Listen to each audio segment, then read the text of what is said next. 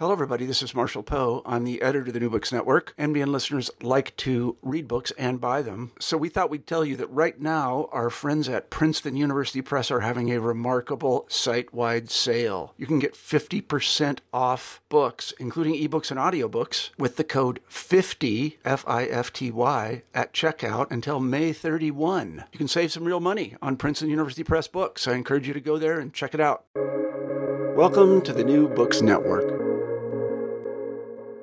Welcome to New Books in Anthropology, a podcast channel on the New Books Network. My name is Jolin, and I'll be your host for this episode. I'm here with Dr. Paul Silverstein to discuss his new book, Post-Colonial France: Race, Islam, and the Future of the Republic, published by Pluto Press in 2018.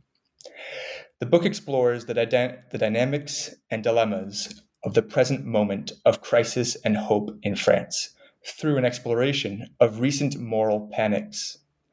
Dr. Silverstein is professor of anthropology at Reed College in Portland, Oregon, and is also the author of Algeria in France: Transpolitics, Race, and Nation, which was published in 2004. He writes on identity politics, post-coloniality, and diasporic popular culture in France and North Africa. Thank you so much, Paul, for joining me to discuss your book. Thanks for having me, Jolin. To get our conversation started, I'd like to ask you about your intellectual path as a scholar, and then I'll ask about this specific book project. Can you tell our listeners a bit about where and with whom you studied, how you came to study France and Algeria, and what connections exist between your 2004 book, Algeria in France, and this one? Absolutely. So this has been a project that's developed over a long period of time. I started thinking about some of these questions even back to my undergraduate days, where I was an undergraduate anthropology major at Princeton. And this was in the early 1990s. And I had read a lot of anthropological theory, as one would. I've been reading a lot of Marshall Sahlins, his work, and I was interested in exploring what I saw as the limits of a political economic critique for understanding the experience of being a laboring subject, of being somebody who worked, or somebody who experienced the world. So we have these kind of like systemic Marxist critiques that came out of kind of larger structural analysis. But I was already at that time interested in kind of what that gives us kind of purchase on, and where it kind of might run up against, all sorts of cultural differences, all sorts of differences in the ways in which particular individuals, but particular groups kind of thought about what we broadly call the economy. So that was kind of where I was in my thinking as a 20-year-old at the time, and trying to think about like how would one kind of transform that into an empirical project? What kind of thing could I look at to get at that broader kind of set of theoretical questions? And my advisor at the time was a guy named John Kelly, who had been a student of Marshall Sahlins, and he suggested a couple of different places where I might explore some of these questions, both of which had to do with kind of migrant labor. One was kind of going to New York and working with the unhoused populations, people who were kind of mobile in both their lives, and the second, which sounded incredibly interesting, but I, as a 20-year-old, I didn't feel quite comfortable doing field work among such folk, either ethically or just pragmatically how that would happen. So that didn't seem like that was something I could do. And then he also suggested, based on his own research, that I think about the history of migrant labor in colonial Fiji. Again, something I thought was super interesting. I read a little bit on it, but it didn't really attach to anything I had thought about or knew about in the past. But I had studied a lot of French history at that point, and I did speak French. And so I started thinking about, well, in what ways can I think about some of these questions about, the experience of labor, the experience of economic behavior in a place where different cultures came together. So I'm thinking about, well, there's this long experience, the colonial history between France and Algeria, and hundreds of thousands of Algerian workers who ended up in France, from the colonial period forward into the 1950s, 60s, 70s, and beyond. Maybe that should be what I should look at. And so already as an undergraduate, I started thinking about this history, and I started reading everything I could at that point about those relations. I remember at that time even reading Pierre Bourdieu and Abdelmalek Sayad's 1960s explosive study that they had done, this field work they'd done in these forced relocation camps during the Algerian War that the French military had taken farmers, pastoralists, basically peasants in their term, from Algeria, and forced them into these what were essentially concentration camps during the war, as a means, as a counterinsurgency tactic to try to kind of break down the Algerian opposition, the Algerian resistance, the Algerian insurrection. This book was called Le Déracinement, the uprooting, and it was a really an incredible book to think about exactly as kind of from their point of view as these farmers who had lived and kind of worked very strongly didn't think of what they were doing as work as such, or as a profession, and they were being kind of forced to kind of reevaluate the very categories of their life. I'm thinking about this book because it was one that I just actually edited and translated, and it's come out in English finally. Has never been in English since it was published in French in the 60s. In fact, barely got reproduced after that. It was a little too explosive.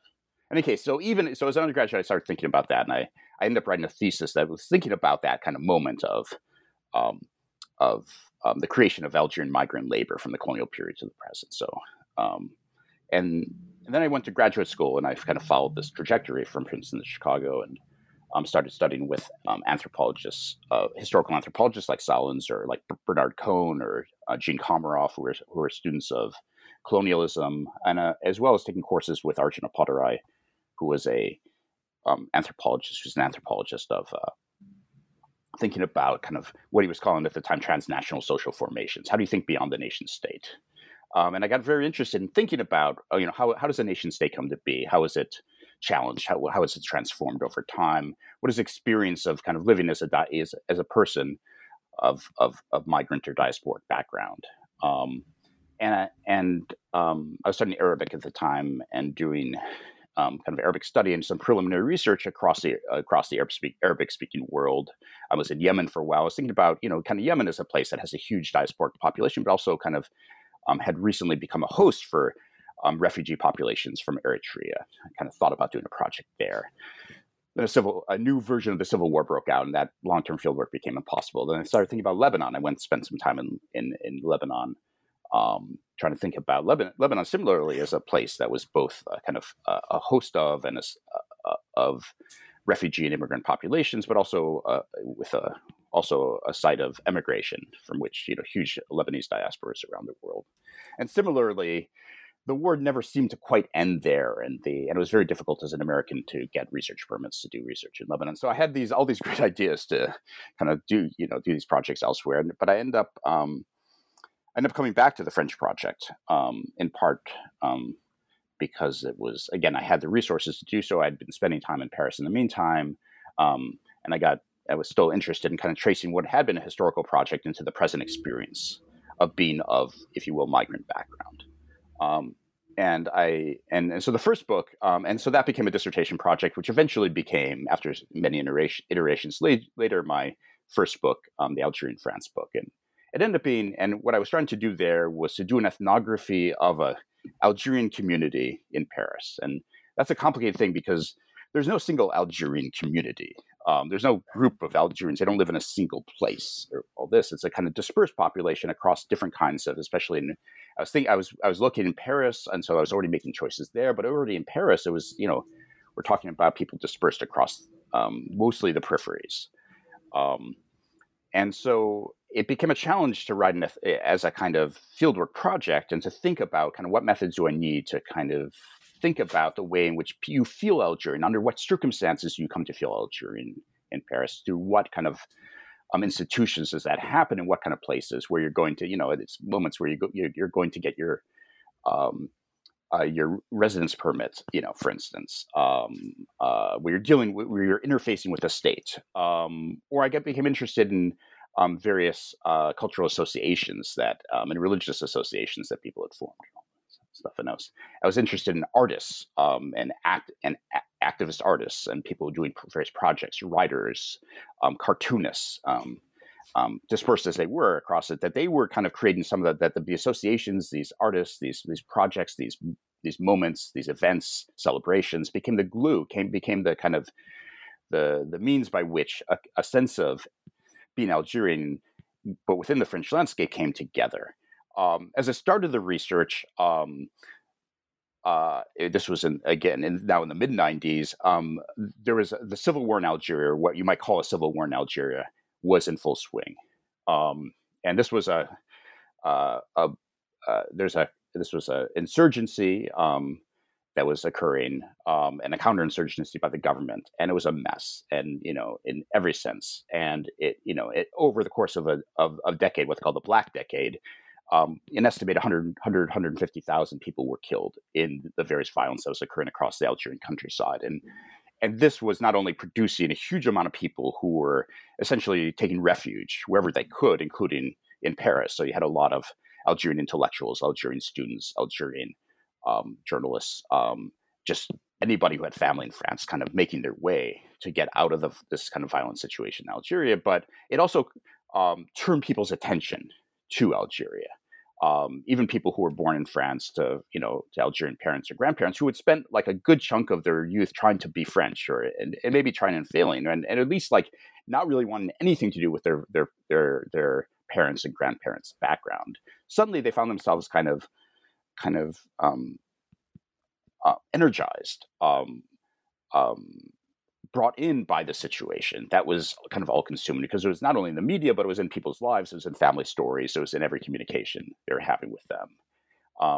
And in the midst of this war, there were both very strong kinds of movements around identity that were occurring, both around Muslim identity and a kind of what you might call an Islamic revival that was happening, kind of course, across the Muslim world, but was pretty strong in Algeria and with Algerian populations in France, but also a rising Amazigh or Berber, what was used to be called Berber, identity movement. That was all the more, that had started, you could trace it back to the late 60s, but certainly it had started, kind of as a movement in the early 80s, but really was accelerated during the war because of the needs of these communities to protect themselves, especially in a place like Kabylia, which is a Amazigh region in eastern Algeria, from the attacks that were happening from the outside, both from government forces and also from the Islamist insurgency.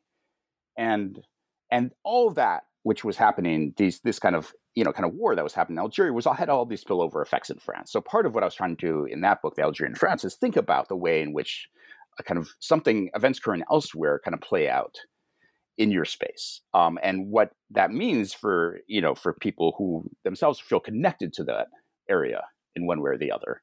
How do they kind of respond to that? How does that orient their things, and especially as in the midst of a kind of world of an evolving kind of world of France that was treating them as people of Algerian descent, as Muslims, as different, and they're feeling that racism at the same time. So it's this kind of this experience of exclusion and this other experience of this all-consuming kind of conflict, these events happening elsewhere. How do those intersect in the lives of people? So it was an ethnographic attempt to capture that moment, if you will, of the mid-1990s there. That's what ethnographies do. They capture a moment, and they try to kind of trace the emergence of that moment to various kinds of historical events, to various kinds of historical processes. I think of ethnography in some ways as a genealogy of the present. You're trying to kind of explain the present in part by providing some sense of how that present came to be. And that's a little bit my historical anthropology training. So that was what that first book was. Again, and there's different ways to describe it, but that's at least one way one might describe it. When I was thinking about, of course, I wrote the book. It got published, and of course, events continued to occur, and the situation in France for French people of color, Muslims or people of other kinds of immigrant background, if you will, seemed to be getting worse and worse. There's a new kind of various kinds of conservative forces in defense of the French Republic kind of became increasingly articulate, both on what we call the left and the right, both the xenophobic far right that continued to blame people of immigrant descent and Muslims for all the problems of France, and on the left too, which is to say in the kind of the secular Republican so-called left, where there's increasing anxieties about what is the future of this social compact that treats that ostensibly kind of ostensibly builds a relationship between you as an individual and the state in the face of what seems to be these sectarian tendencies, these communitarian tendencies, as they would say, of groups that of communities, people of especially Muslim groups. They were very, it seems to be the center of the concern, who seem to want to kind of cleave out an area where they can live a kind of their own cultural lives separate from France. So the sense of like a fragmentation of France became ever present in the public discourse and kind of led to a series of kind of legal measures to kind of ensure or to attempt to ensure a kind of, they would say an inclusivity or democracy or individualization of the public space, which is to say like laws against veiling, laws against public prayer, laws that kind of tried to insulate and keep the public space to be a secular space. This was happening alongside some increasingly both increasingly outspoken people of color and Muslim French who no longer, who didn't want to play this game, who didn't want to play the game of just, being, good, like, secular French citizens, but were increasingly outspoken in their public demands for recognition, their public demands for their rights as citizens of France who wanted to have agency in the future of France. And in some cases, and we're fed up with things like police violence. So most famously in 2005, a series of uprisings occurred across the peripheries of the major cities in France, the banlieue, where residents basically, after the police killing after the death of a couple of young kids who were running away from the police, they rose up and said enough, essentially, and that kind of spread across this. This led, of course, to all sorts of more policing and more surveillance and more laws that against incivility that just seemed to make things worse. Every time there was, and there's a series of other kinds of uprisings or moments of violence, including around the publishing of the cartoons of these Islamophobic cartoons by Charlie Hebdo, and then the kind of violence that was brought on against the editors and cartoonists, some attacks in 2015 as well in Paris. After each of these moments, we saw there was these upsurges of Islamophobic rhetoric and kind of protectiveness around the future of the Republic. I wanted to in the second book kind of tried to kind of get a sense of this moment. What's going on in France? Why are these things? Why is the discourse so strong? Why are a small number of people being blamed for all of society's problems? And how is it that people are taking action and voice? I wanted to do in this book kind of present some portraits, and I try to do this at the end of each chapter, of various artists and activists of various different backgrounds, Muslim and Jewish, Black and brown, men and women, who have kind of in various ways tried to actively chart or imagine a different way of being French and Muslim, French and Jewish, French and whatever. And some of those are doubling down on the secularist principles. Some of those are pushing back strongly against them. And some of those are creative in all sorts of other ways. So that's what, in large part, how I see the relationship between the two books. Thank you for that response. And I hope that we can definitely touch on sort of some of the details of how your interlocutors are responding to pundits or commentators' reactions to immigration and or the revolt, etc., a little bit later as well. For now, I'd like to get into the content of the text itself. The title of your book is Post-Colonial France, And very quickly, the reader, or this reader at least, understands this title, at least in some reading of it, to be playful or missing punctuation, perhaps. As you state on the second page of the introduction, and here I will quote you at length, the putative demise of France's overseas empire did not bring about the end of colonial relations or their entailments.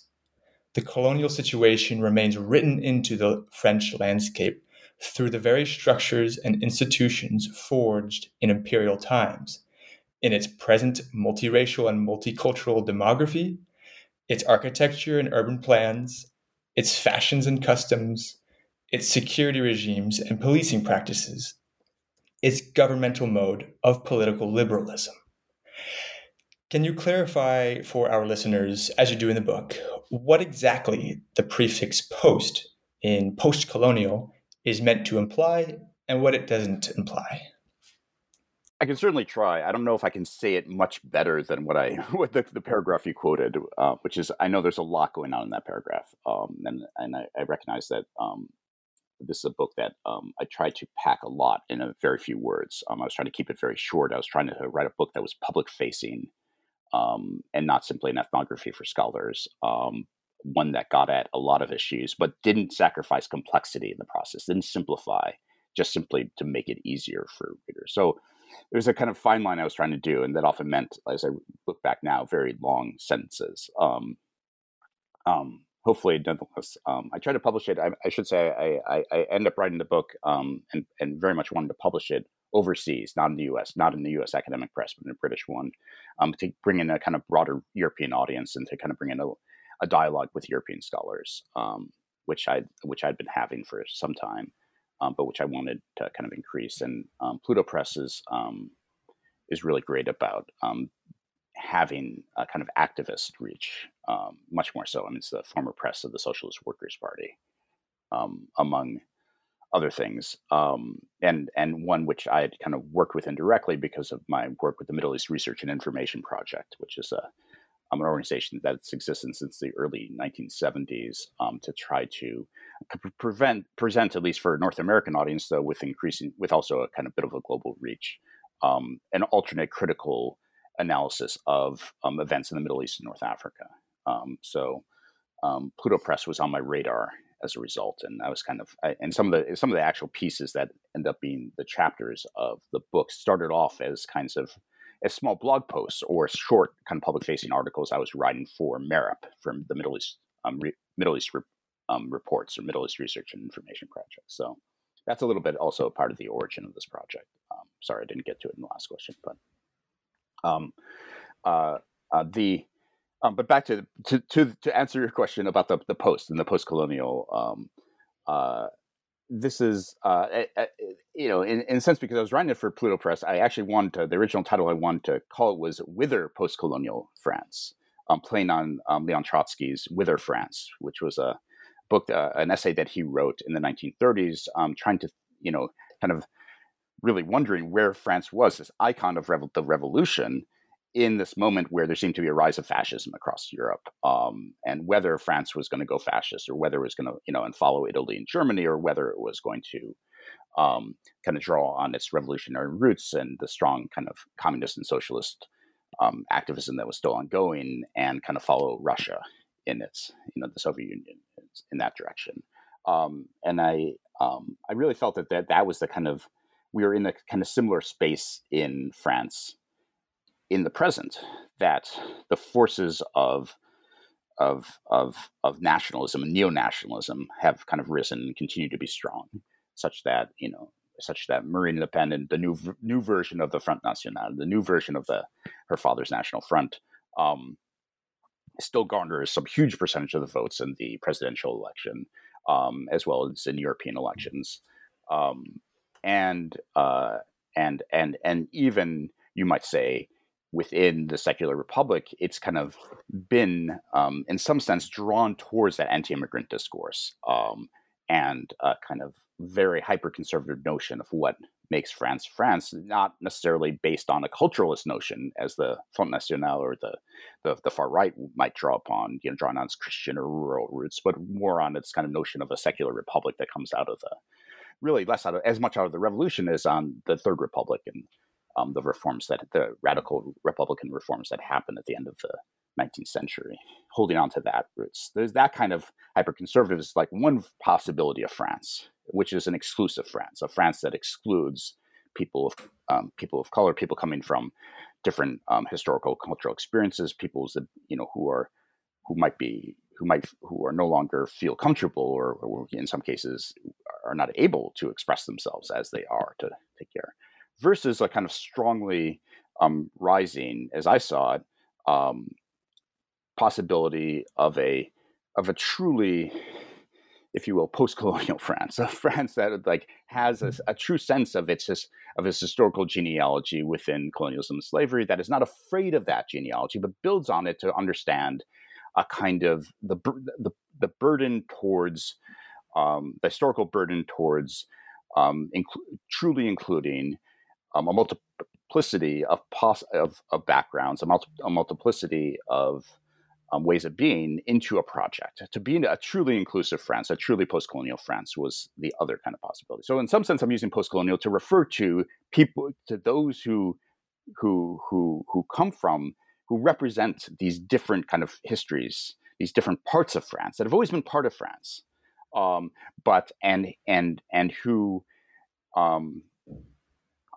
are increasingly vocal and increasingly active in kind of pushing that vision of France. And now this, in some sense, this is borrowed from a kind of language of identity politics that's coming from the United States in many cases, or at least an awareness of kind of like other kind of parallel movements that are happening around the globe. So it's also there's this kind of sense of kind of decolonial perspective, as we might call it now, as well.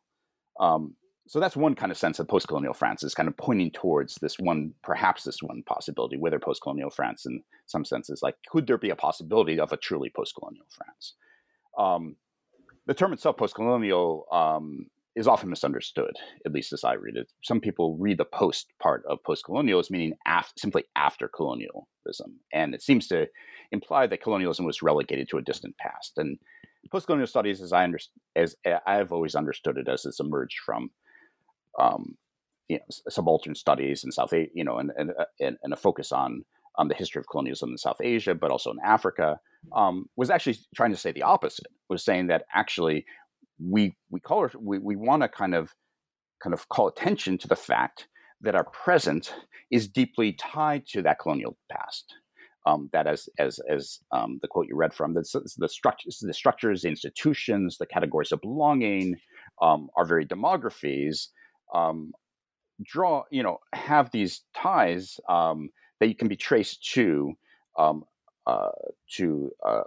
history of colonialism, and you can't ignore that because its structures are present, and so in some sense, like, the post is kind of ironic, if you will. I think that's what you're saying, because it's not in some ways saying that we're not post in the sense of being past colonialism, but colonialism is still with us.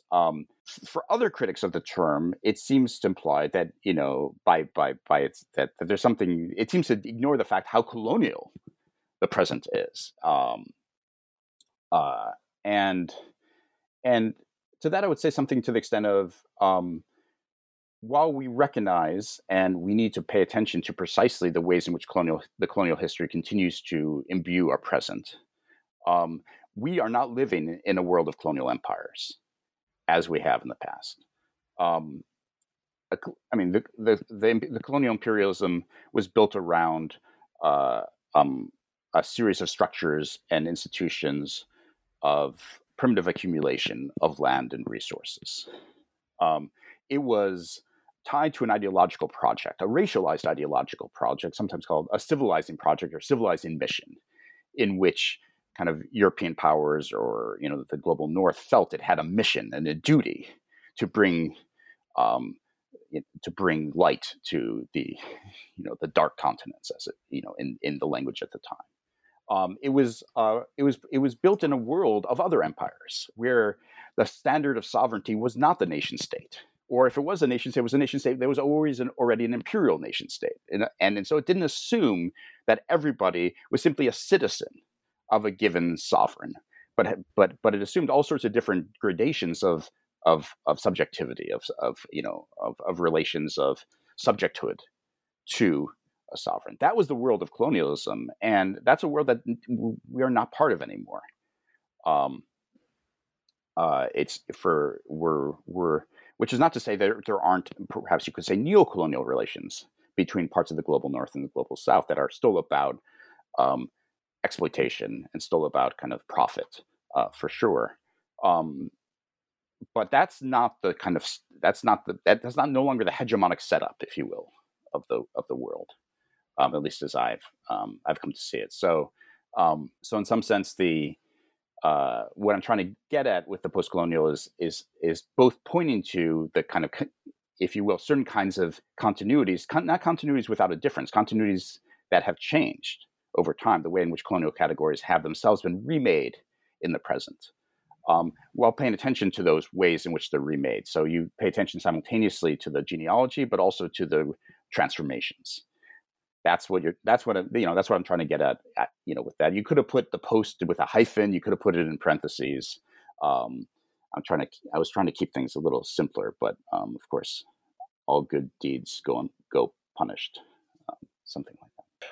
Well, I think you explained it quite well in the introduction of the text, and you show how it sort of structures the various chapters of this book. I think that worked. Throughout the book, you use the term Muslim French men and women of color, Muslim French men and women of color, to describe some of your interlocutors. Can you talk to me about this term, about the so-called foreign import of American wokeism, as some put it, especially recently in the presidential elections, discourse around that, and what considerations went into using this specific term and not other related ones?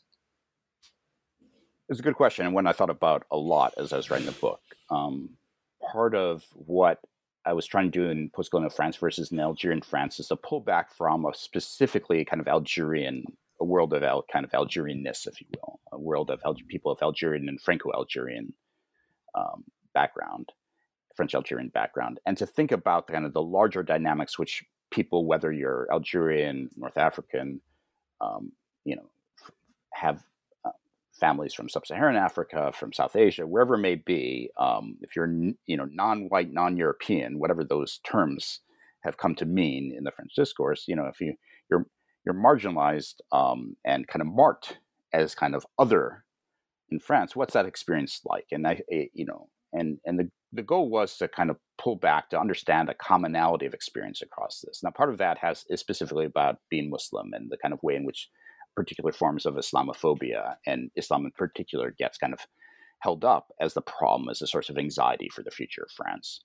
And in that sense, I was trying to, even within that term, even within that category of people who are Muslim but live in France who are French, trying to come up with a term is difficult. And there's a whole kind of debate within, among people who think about these things a lot about whether, and among people, who consider themselves Muslim in France, about what is the right term? Muslims of France, Muslims in France, French Muslims, Muslim French, et cetera, et cetera.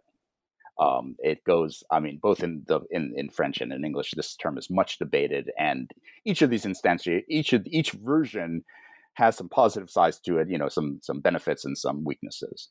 And one of the scholars who I look to for this question, who I really like and whose work I've been in dialogue with a long time, is Mayanthe Fernando, and she pushed really hard to refer to, based on her work with particularly with pious Muslims in France, young people who were part of what's sometimes called the Islamic revival. She pushed hard for the term Muslim French citizens,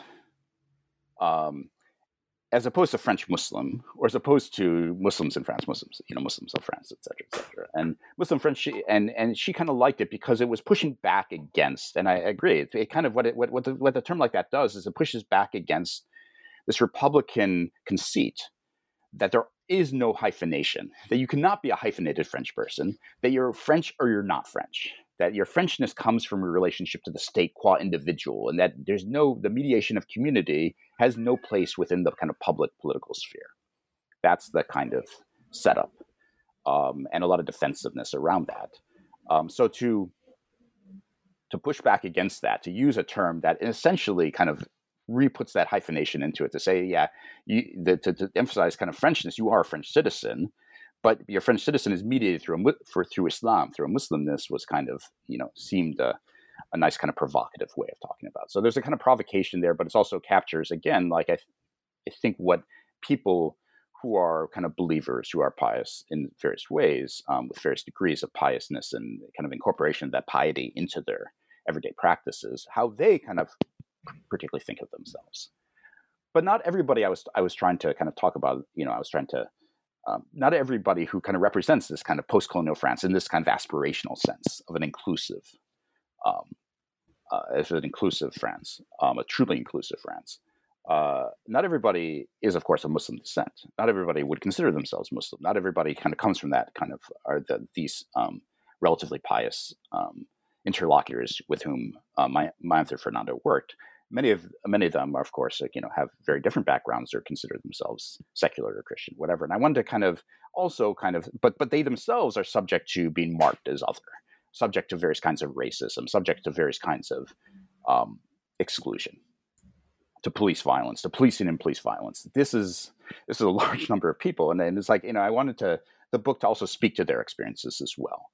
So I had to come up. So one would have to come up with a term that can bring all that together. Now, the way it's been talked about, especially in the sociological literature, whether in France or as in the United States, is through the term immigrant.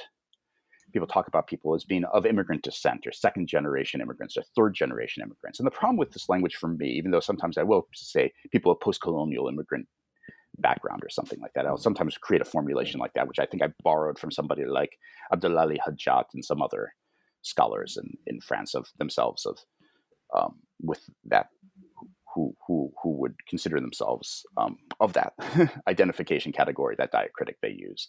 The problem with any term that I could come up with that had the word immigrant in it is it becomes an exclusionary category. It says you're not really French, you're an immigrant. So even if you're second generation, third generation, somehow like you're always an immigrant. I mean, so I came to, and this is my reading a little bit of Abdelmalek Sayad and his kind of critical take, again, back in which he was writing in the 80s and 90s,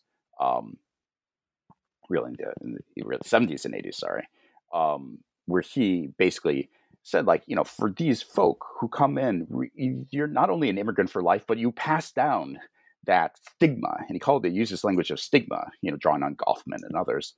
You pass down the stigma to your children. And so your children are stigmatized by your own migrant history. And so, a little bit, the first chapter of the book is I try to kind of unpack the meaning of that. What does it mean to have this kind of, to be a mobile subject, to be considered to be, having come from someplace and not rooted in a place. So I wanted to come up with a term that didn't use immigrant in it, that had a sense that was inclusive, and all that. And so, and that was also slightly provocative, that pushed back and wasn't beholden to a French Republican discourse. And so that's a little bit why I kind of came up with this. I mean, and I'm not sure how often I use Muslim French men and women of color. I sometimes talk about Muslim French, and then I talk about French men and women of color. I think I sometimes maybe bring those together as a single term, but So and the reality is that what also made me feel okay about using a term that clearly has this like Anglo-American side to it of color is one, because two things. One, because in France today, young people are part of a global discussion. They're in terms of the media they consume, in terms of the networks they're part of, in terms of the conversations they're having, they're not limited to a Franco-French world. They're these are folks who are multilingual. Many of them are young people are learning, are more than competent in English. They're looking, and they're they've taken in and transformed categories that are coming from elsewhere, including from the United States. So kind of you can't talk, you might think about identity politics as some sort of US or maybe British US kind of invention, but it's really kind of a global kind of discourse at this point. And I wanted to kind of emphasize that. And that's changed dramatically. The kind of public nature, the ability to kind of speak in these terms, or to even kind of have kind of, conversations about Blackness and all this.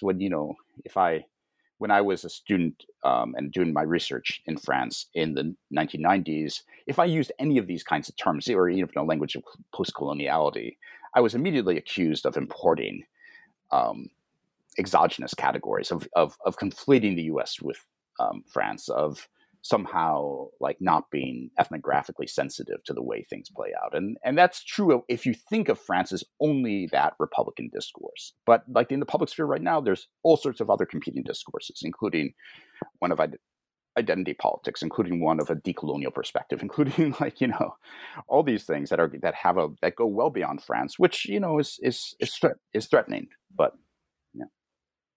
Sure. Yeah. I was just going to say that certainly rings true in my experience living in France.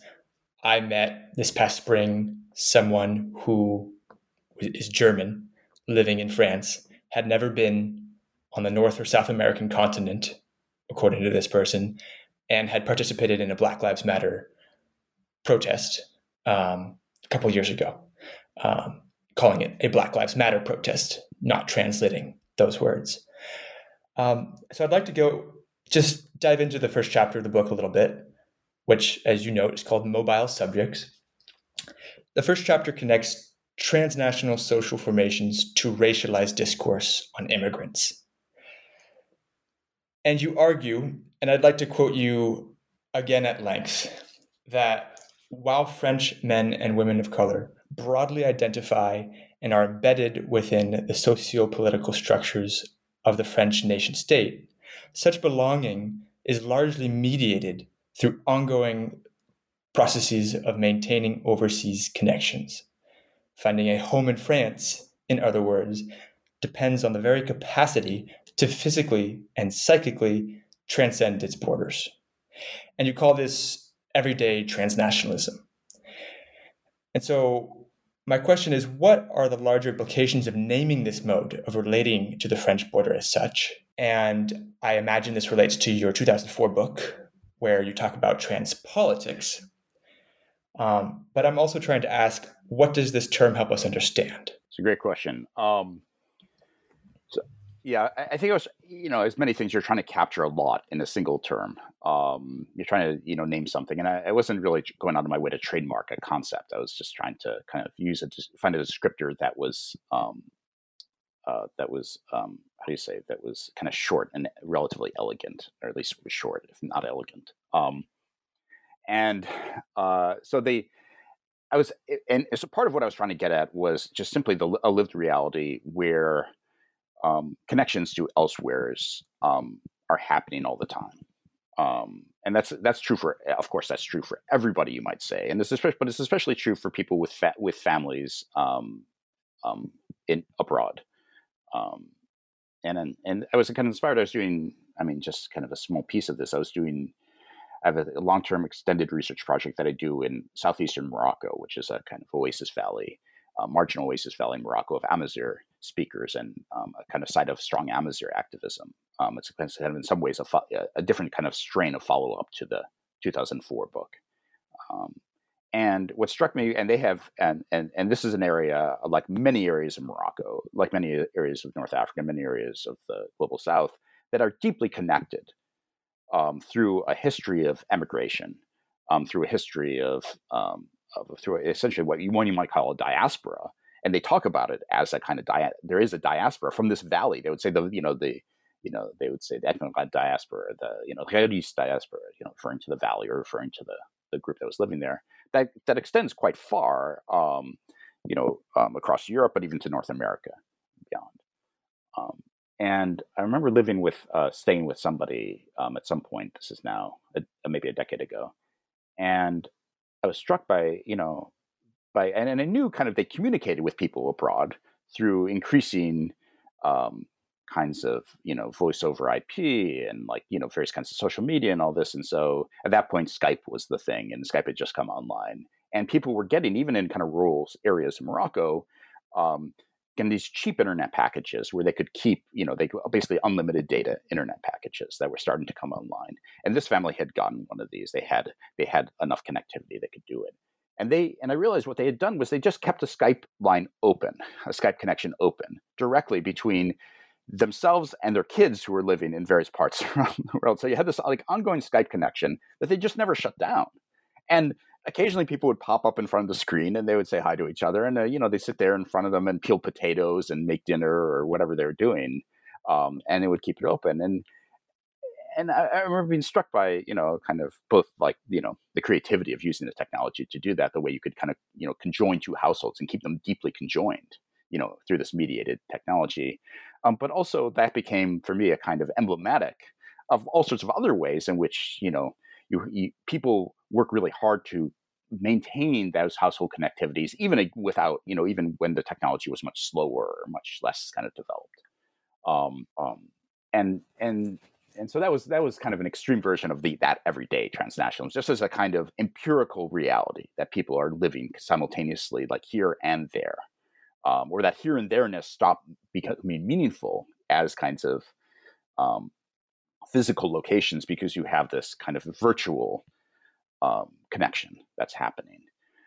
So that's one piece of that everyday transnationalism, and then the other piece of it, I think, is also just a series of kind of perspectives, which have to do less about an organized social movement, as I was describing before, like an Amazigh cultural movement, which I was studying, which is organized transnationally, very ideologically so. And it's like, look, we represent this space, which is like across all of North Africa, from the Siwa Oasis to the Canary Islands to the diaspora and all this stuff. That's a kind of like ideological statement of a transnational formation that's set up against, in defiance of, in opposition to what they see as the artificial borders between Morocco, Algeria, Tunisia, Spain, all that. That's a more ideological, but the everyday version of it is something like, I live in a world of connections. I have all these resources. These resources I have, whether I speak, I speak Arabic or I practice Islam, may not be, may not constitute a lot of social or cultural capital here in France, but they do elsewhere. And that those elsewheres might be just the area where my parents came from, or my grandparents came from, or whatever, and which I we occasionally visit on family vacations. But it may also be various other elsewheres.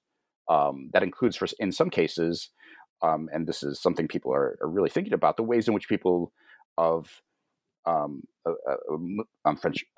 French, or people of other French men and women of color are looking to the world, and are moving out in the world in a way that's constituting a kind of diaspora in of itself, or what some people might call a double diaspora. So the number of people, French men and women of North African descent, who now live in places like Quebec or the Gulf, the Persian Gulf, in the Emirates or in Qatar and all this. I mean, it's a huge number of people, and those numbers are increasing. And to the point where, you think there's this kind of exiting Europe or exiting France becomes like part of the future people are imagining for themselves. So the everyday transnationalist is also about kind of the social and cultural capital, which people recognize they have, and a way, and in the kind of an imagination of an aspirational future that may or may not include France, or may include France as just one node within something bigger.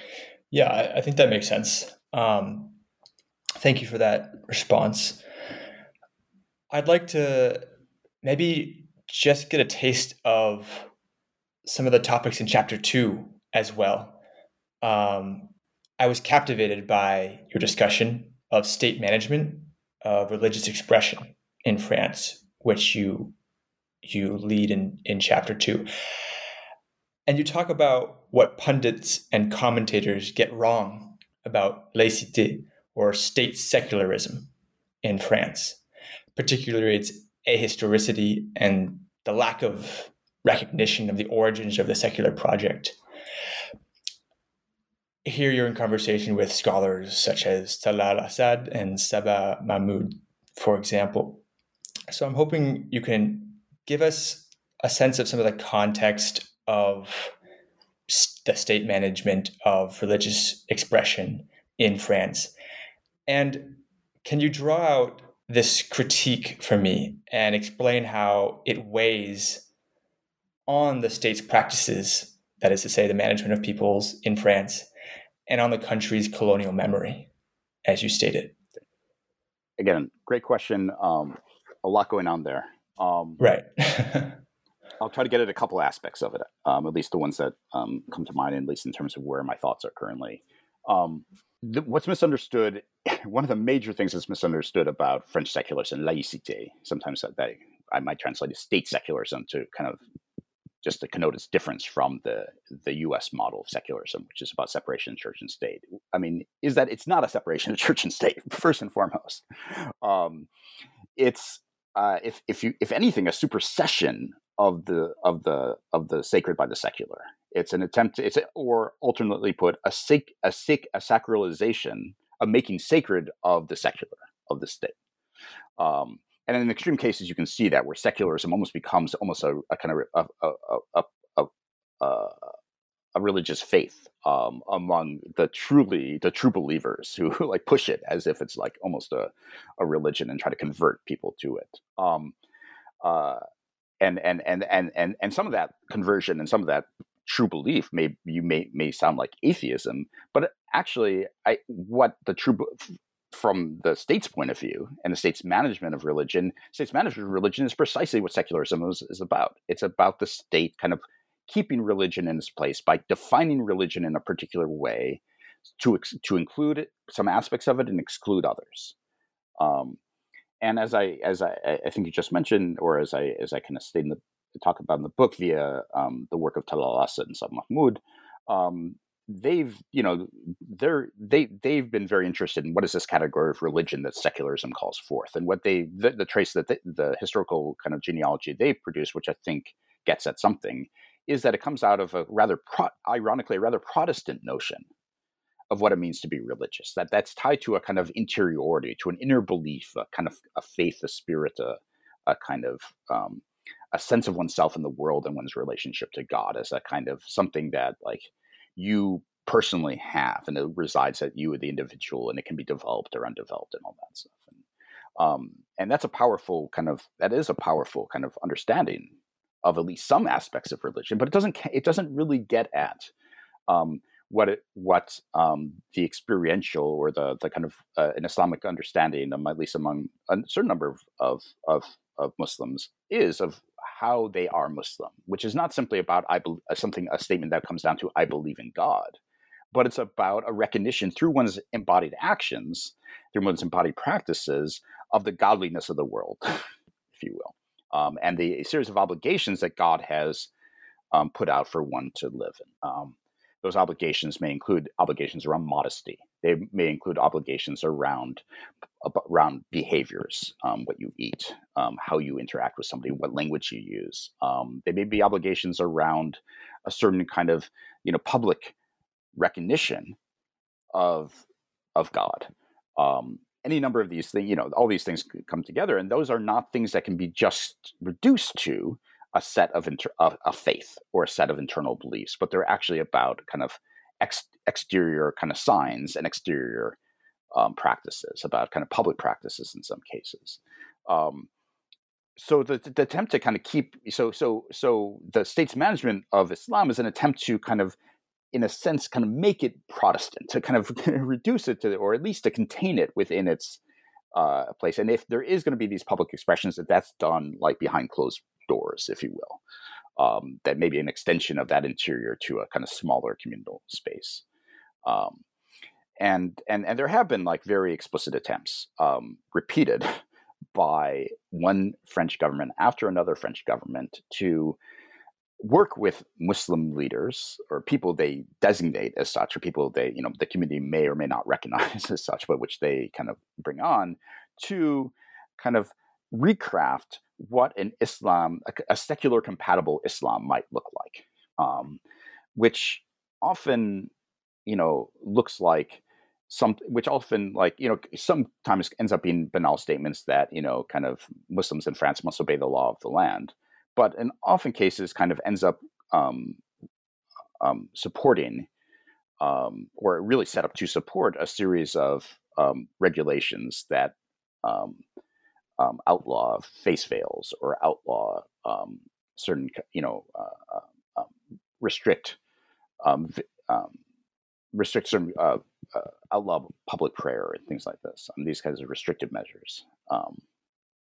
So that's a kind of part, and to see that as one might see that as that attempt for the state to literally set up committees that then come up with almost fatwas, kind of collective fatwas that get on what a Muslim in France should do or should not do. You might see that as somehow against secularism, but that's actually part of the secular project, and it's always been part of the secular project in some ways.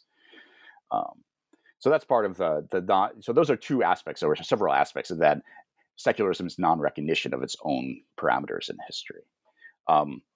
And again, from the point of view of those who are subject to this state management, it puts one in a very complicated situation. And again, Mayanthe Fernando has done some great work working with young Muslim men and women who are trying to navigate this space where they're being, in a sense, forced to present themselves as good liberal individual subjects, who have this faith, and that they think, and to present Islam as a faith that they chose to have, and their practices as practices which are just, which they have chosen to. And this is especially the case for young women who are suspected of being the victims of patriarchy, of strong men who have violently imposed religion on them, especially when it comes to modest dress. So they have to articulate it in this language of the liberal subject, while at the same time, they do not necessarily experience this as a choice, because they recognize themselves as agents, but it's an agency that's like subsumed to the agency of God. And what they wear and what they dress is not just I choose to do this. It's like, no, this is what you have to do.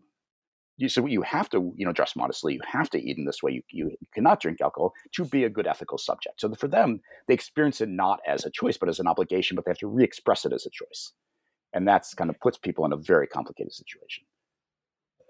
An obligation, as you said, in the book, to use the language of political liberalism. Absolutely. That's a kind of, so there's a double level of obligation. One is a kind of an experience obligation, a religious obligation, ethical obligation. What does it mean to be an ethical subject? What does it mean to kind of be that for yourself, for your future, for your family, for your community?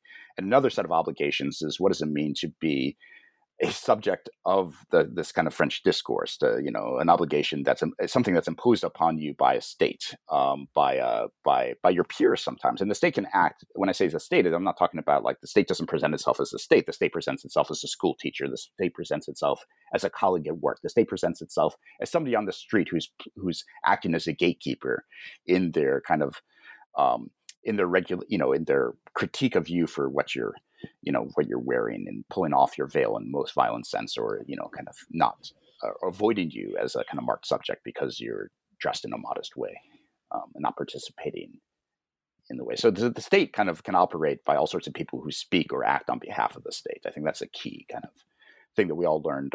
I learned it from Ghassan Haj, who wrote a brilliant book called White Nation, which is about multiculturalism in Australia and about the ways in which white Australians become, if you will, the managers of multiculturalism, the state managers of the parameters by which difference can occur. And I think something similar to that happens in France, though obviously mediated through a different set of discourses and practices. An example of that could be some of the currents that one might hear from French feminist thinkers or commentators in relation to Muslim dress. Wondering if you could touch on that, because I found that part of your book quite interesting. I think I learned a lot there, and I thought about things I hadn't really ever thought about.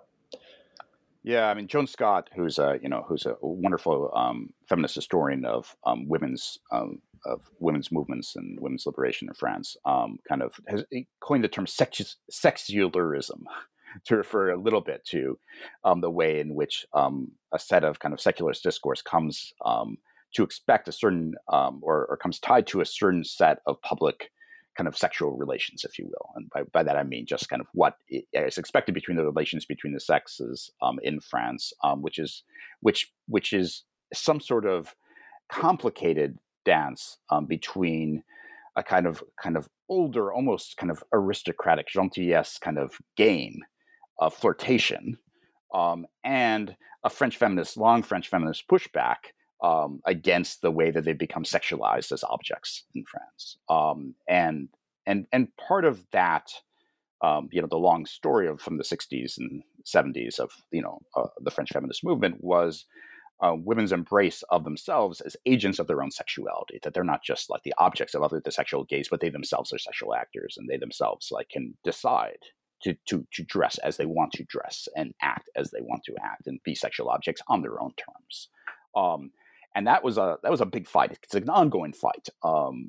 There's the Me Too movement in France. Balance ton port has not maybe quite been as expansive as it has been in the U.S., but nonetheless has kind of rallied women who've experienced kind of sexual violence and sexual and sexual assault and rape, to and not have the space to express that, to give voice to victims, and which all of which is simply to show that all of which kind of points to the fact that this is an ongoing fight, for women in France for equality, for inclusivity, against kind of various kinds of sexual discriminations, whether in terms of employment, whether in terms of salary differences and all this stuff. So this is we see this ongoing fight against patriarchy in France. But that's kind of been tied in part to this kind of embrace of kind of oneself as a sexual agent. And kind of then from that perspective, they're seeing kind of, women in France veiled. They're seeing women in France, young women in France, wearing modest dress. And it's hard to think past the patriarchy in those situations. It's hard to see that as the kind of choice that they've made. It seems like a step away from embracing one's sexual agency to one where one is denying oneself as a kind of active subject in the world, and just being now the object of somebody else's control.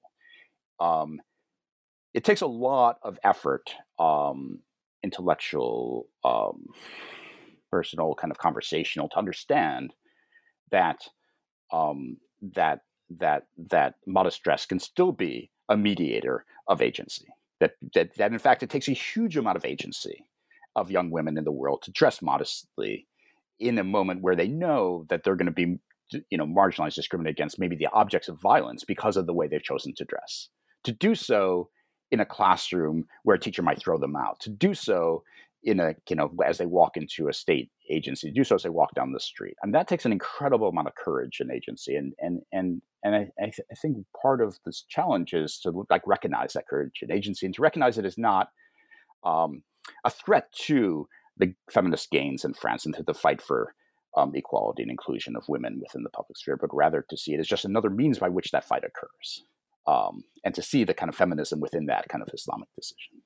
Right. For example, a face veil as an expression of feminine identity or femininity, something that you talk about in the book, and that would otherwise possibly shock some commentators on the subject.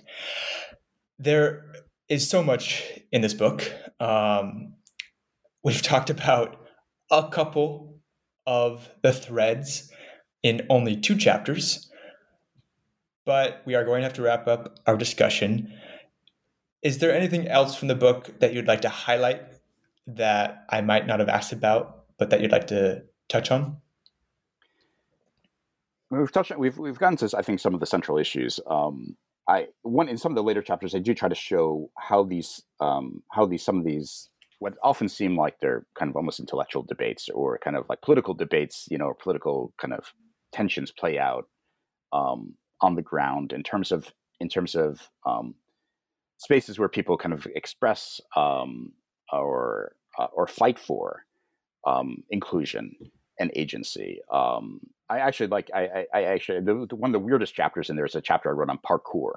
Parkour is like not the place you would go. You would probably think about it first glance to think about these issues. But what I loved about parkour, as an example, is it's really parkour is a site of taking back control over the space in which one lives, and pushing back against the tendency to be relegated to public housing projects or to kind of marginalized areas and justice and places where you're kind of housed, where you're warehoused, if you will. But think about them as spaces of engagement, of play, of making them your own, of reappropriation of the spaces, the discourses, the institutions the state gives you, and kind of taking it your own. And of course, people who do parkour, they're white. They're people white French. They're people marked as non-white French, French income. But there's a disproportionate number of people of so-called immigrant background who participate in the parkour, and I think for them it's a very powerful thing. So that's as a small example from the book of like a space where you wouldn't necessarily recognize it at first as being central. And it's not central by any means, but it becomes like I think a small place where you can see, or a small set of practices where you can see a lot playing out.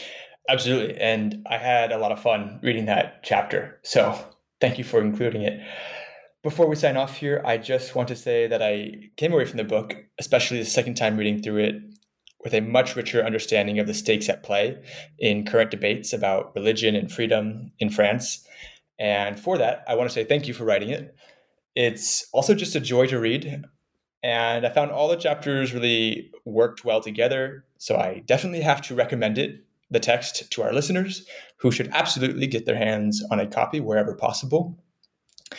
Today, like I said, we touched on 2 of the 7 chapters that make up the book, not to mention the conclusion, which must not be missed, but also cannot be spoiled. So I will leave it for our listeners to discover themselves. As a final question before I let you go, Paul, can you tell us a bit about what you're working on now and what we might have to look forward to from you in the future? I've got a couple of ongoing projects. Thanks for asking, Jolin. One, which, as I think I mentioned, is located in southeastern Morocco. It's going back to doing an ethnography of a quite small place, but it is a super important place for thinking about the Amazigh Berber cultural revival, which again is kind of part of a kind of broader transnational Amazigh movement, but which plays out interestingly in a very complex local environment that is with lots of different kind of racial and religious differences that exist even locally. So I'm really excited to finish that project. It touches on all sorts of kind of questions of blackness and masculinity and a whole series of other things that I think are kind of interesting. One of the spin-offs of that project is I recently translated a novel by a local novelist that was written in the early 90s that had a very small kind of play, but it's a brilliant novel about called Le Sacrifice des Vaches Noires. It was written in French, but trying to kind of capture the Amazigh resonance of local life. It's an ethnographic novel, but more than anything, it's also a political novel. It's about kind of the saving of an oasis from ecological destruction because of overpumping of the local aquifer, and the ways in which kind of that becomes the basis by which people locally become involved in the anti-colonial nationalist movement. It's told from the perspective of multiple characters, and it gets at some really kind of interesting questions around agency, really theological questions around agency. It's all, if you will, a commentary on the second surat of the Quran, al-Baqarah, or the cow.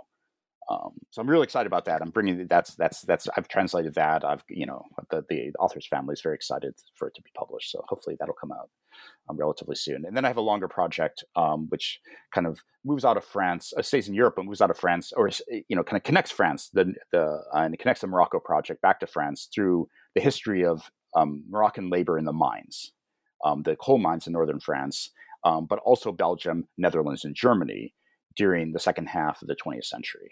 From the post-war period, and I'm interested there in these kind of what became these kind of these multi-ethnic, multi-religious spaces of the coal mines that were themselves kind of had internal kind of racialized division of labor, but where we're also a kind of experimental movement for class politics, where you saw kind of all sorts of ironic kind of ways in which people, the kind of unexpected ways in which people came together to fight for their rights as workers in like the worst, most perilous conditions possible. And then, what happens to these worlds, these cosmopolitan, these, kind of these worlds that were created when these mines shut down, as they all did by the early 1990s. And what happens to a vision of Europe that was originally a kind of coal and steel consortium in this post-industrial space, and where is the place of those kind of people coming from these different backgrounds in that project now? These mines are now a source of kind of tourism. They're a source of nostalgia. Kind of the industrial side of Europe is now kind of almost nostalgically looked upon. I mean, so I have a project. So I'm kind of I've been researching kind of both archivally, but also talking with people who were involved in various ways in the mines and trying, about that, both about that history, but also then ethnographically, what do these mining communities in these mining worlds look like now as they're turned into sites of memory? So that's the other project. Okay, that's cool to hear about, and I am definitely looking forward to that, seeing that upcoming work. As a reminder for our audience, my guest today has been Dr. Paul Silverstein, and we've been talking about his new book, Post-Colonial France: Race, Islam, and the Future of the Republic. Thank you again, Paul, for joining me today. Thanks for having me.